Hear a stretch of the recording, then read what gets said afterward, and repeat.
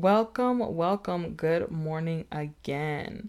So, for this foundation series, let's get right into it. We'll be covering Old and New Covenant.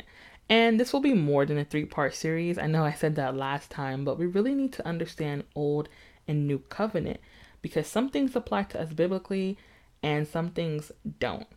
And we need to understand these promises that the Lord gives us so that when situations arise, we can go to the Lord.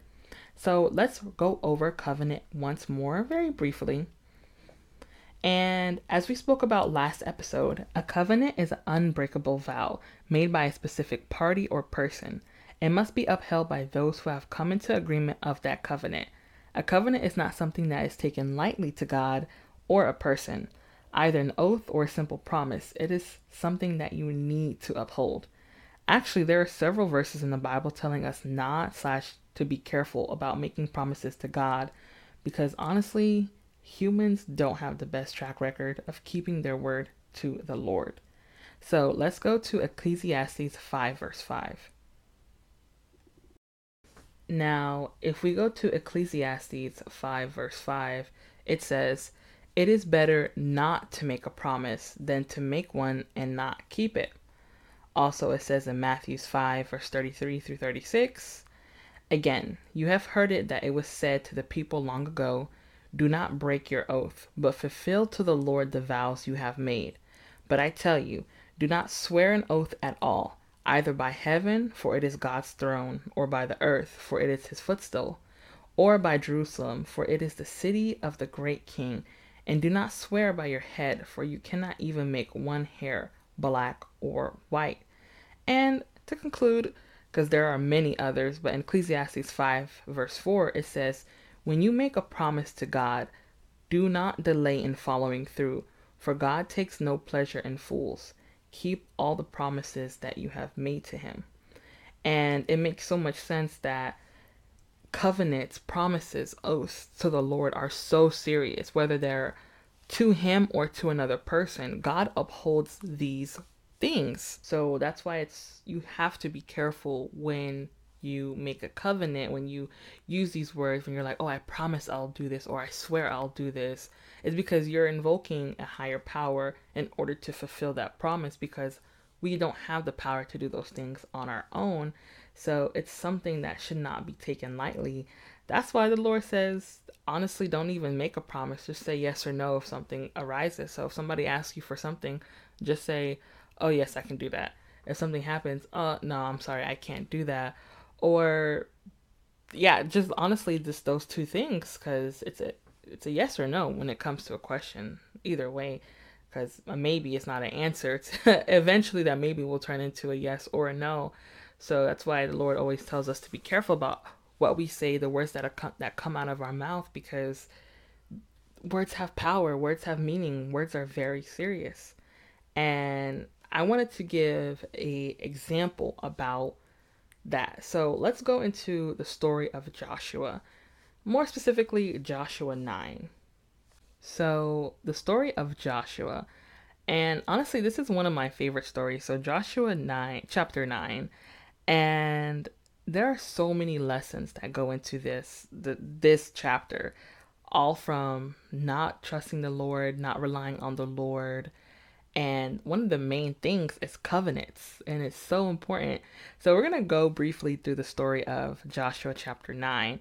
So Joshua, the new leader of the Israelites after the previous leader, Moses, had passed away, and with Joshua, through the power and the might of the Lord, had defeated and triumphed over many kingdoms and clans and tribes and people.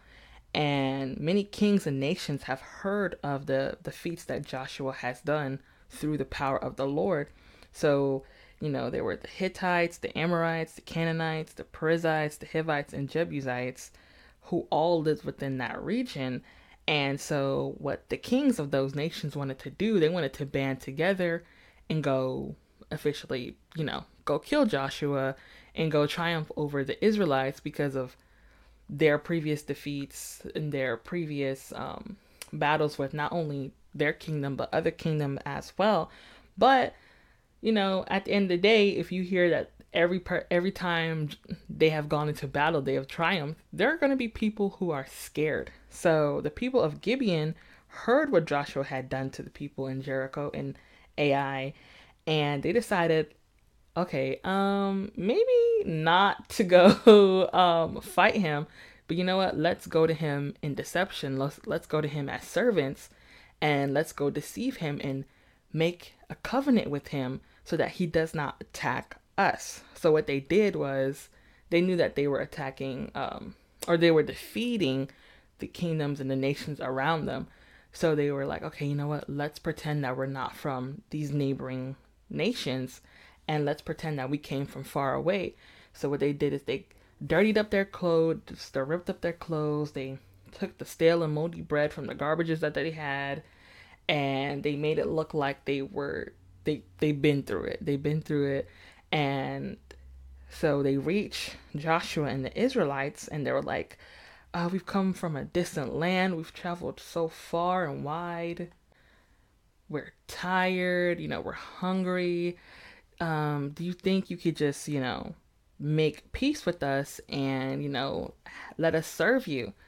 And at first, Joshua and the Israelites had a very good reason to be suspicious. So they were like, maybe not. Like, who are you people? And they actually asked that question about, I think, 2 to 3 times.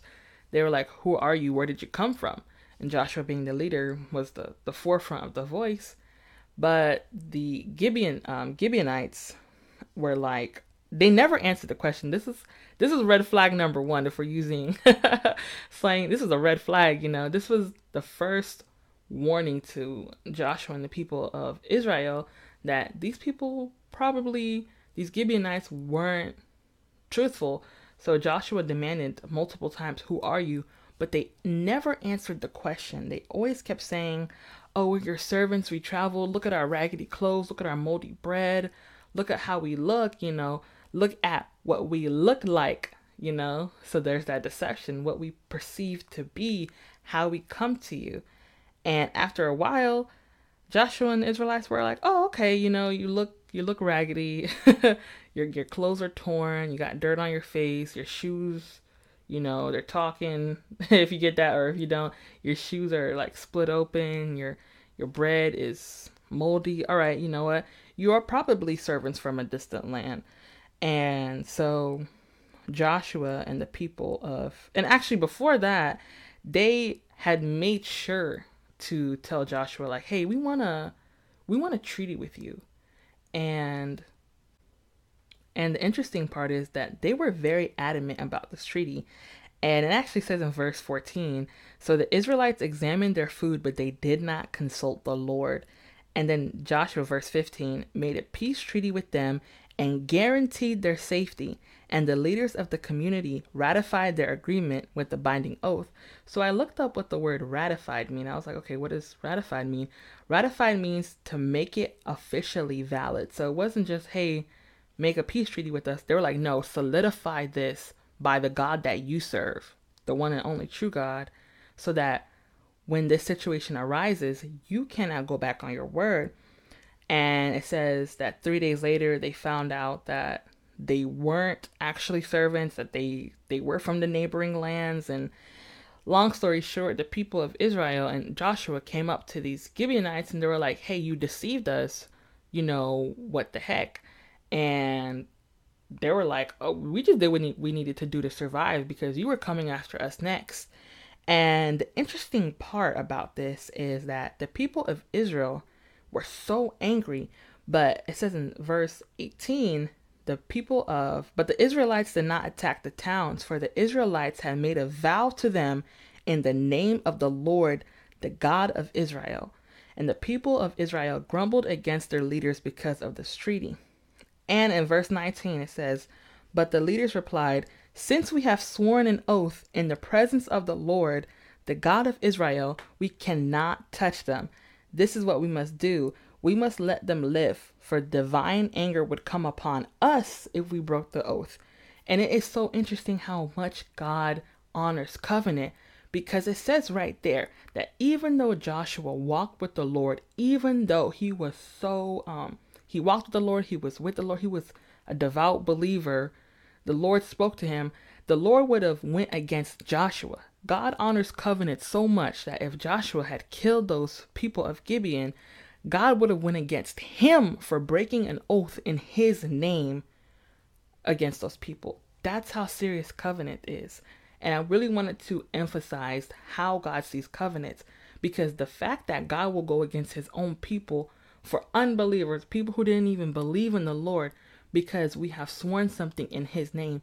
And as we know, the verse says that the Lord watches over his words to see that it comes to life, see that it comes to fruition. So if God watches over his word and you do things in his name, and there it says that everything we do in the name of the Lord, it means that we really need to watch what we say when we promise something. Even a simple promise like, hey, can you write this report for me? And you're like, yeah, I promise I'll do it. I'll do it by the end of the day. And the next day comes and you don't do it. And we don't think about it, but there are consequences to everything that we do. And as we see here, the biggest consequence for Joshua and the people of Israel was death. If you break an oath or break a vow in the name of the Lord, there will be a consequence that comes to it because of your inaction.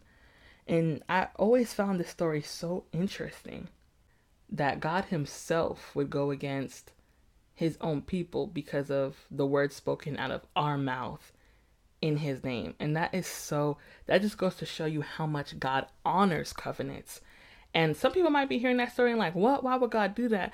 But it's because God honors covenants. And especially if somebody does something in your name, even, when we look at times not right now, if somebody says, yeah, this person said this, if you're that person, you're going to want to make sure that the person who is speaking about you is speaking truth to your name, so that when you go back to that situation and person B was like, yeah, person A said that,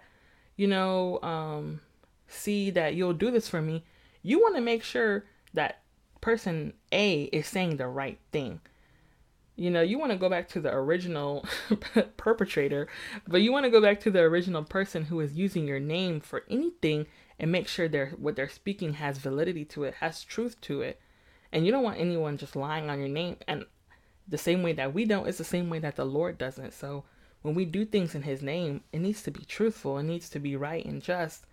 And that's why the Lord says, don't make promises you can't keep, because I keep them. God always shows up. It's honestly us who doesn't. And what happens to conclude is they could not kill the people of Gibeon because the promises that they made. So what they did was they let them live in their community because they had to. They took an oath, but they made them servants for the rest of their life because of their deception. So they were like, okay, you know what? Since we can't kill you, we're going to make you serve in your bloodline and those after you be woodcutters for the rest of your life, and so forth and so on, and you will forever be servants.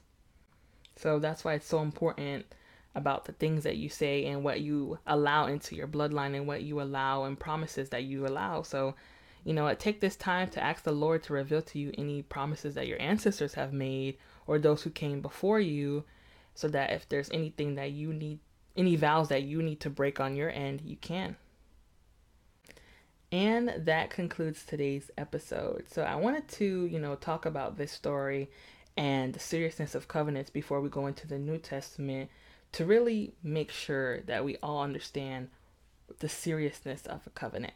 So that is all for today's episode, everyone. And as we go into the series, I'll be going more in depth about certain aspects of covenants, Old and New Testament, and Old and New Covenants. So don't forget to rate Kingdom in Christ on Apple, Spotify, Google, and any other podcasting media. And if you have any questions or comments, please email them to kingdominchrist@outlook.com. Again, that is kingdominchrist@outlook.com, or DM me on Instagram @kingdominchrist. Have a blessed day, family, and may the Lord be with you. And your sister in Christ is out.